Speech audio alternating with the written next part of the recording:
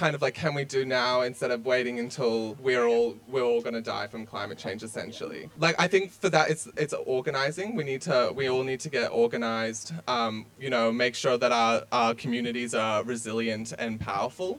Gabriella, it looked like you wanted to respond.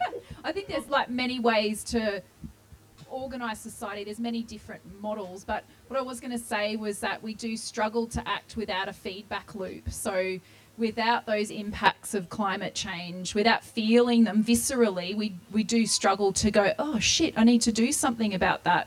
And that's because I feel it, because I'm hurt, because I'm in pain. And I think, this is just a guesstimation. Without that feedback loop, without that pain in some form that we all feel around something, we struggle to connect. Because why the fuck would we? We go to the shops, we buy our food, we come home, we turn on the aircon. Mum and dad still have great jobs. Dad's a lawyer, mum's a fucking whatever. There's no motivation. There's no reason to change other than... So we won't change without pain? I don't know, but I think maybe, yes. Just want to hear from Rebel. In terms of how do we get that pain if it actually our lives personally are quite comfortable, and I wonder if it's also just amplifying the voices of people who are suffering, whatever. So part of our role as activists is to do that amplification.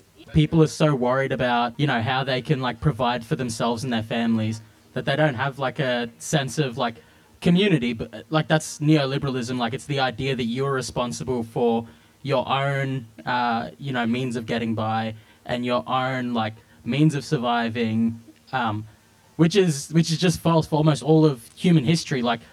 For hundreds and tens and hundreds of thousands of years, we've lived as collective classless flat hierarchical communities where there wasn't any person who was chosen to be a ruler because they were better than anyone else.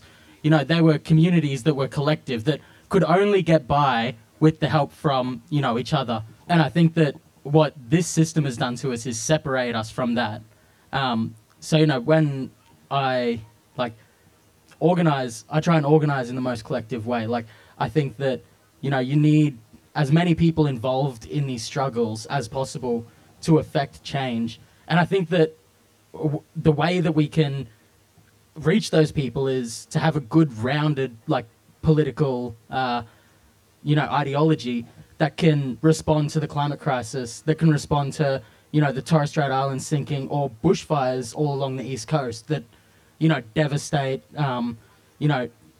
So by half the country. By well-rounded political framework, do you mean that we sort of need to agree on what that is? Because part of the challenge is coping with the diversity of opinions. I mean, just walking around these stores, you've got people who are concerned about poverty, people who are concerned about world peace, people who are coming informed by faith position, people who are informed by class analysis. How does well-rounded fit into and diversity fit together? I think what I mean is that with a kind of holistic view of political analysis, you can talk about poverty, you can talk about refugees, you can talk about climate, you can respond to any crisis that is happening. And I think that's the strength of the left. Historically, mass organizations have been able to respond to whatever struggle is happening, whether it's a war or a recession, and mobilize people when they're paying attention to those things, when those crises are happening, to fight back against the system that is causing them. And do you want to say anything here? Sure. When I was younger, I was very certain that what we needed was a revolution, and I've been involved in this work for a while. I've come to see that as less likely to happen, I guess.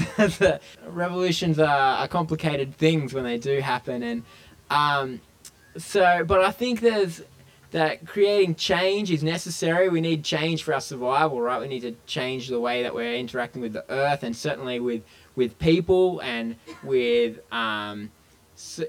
divisions between people along certain however race or gender or however we want to define those things. All these things need change, and I think they need dramatic change, a lot of them. But what the revolution holds as an idea is this idea of a dramatically different society, and so we need any kind of talk about change needs to hold in mind the possibility of what it could be, while also talking about the kind of crises that we're responding to? What are the needs around us? And that's where, you know, these analyses of the past, like class, it was like, well, if you're working class, you're being exploited, you know, because you work and somebody else profits off it, right? But here's the possibility of like a worker-controlled society, right, where what we work to is in our control. We work for our own well-being as a group. And so I think that it's, you know, we see these crises around us, whether they're small scale or people not having enough to eat, or mental health crisis. I think that's a massive thing at the moment. Like mental health, people talk about it so much, and where in a lot of ways we don't talk about possibility of mental health. We talk about diagnoses or ways to manage it, and not like how do we make a society where people are less sick mentally. You know, what's the best state for a healthy human? You know, what's the best circumstances that a healthy human can grow up in?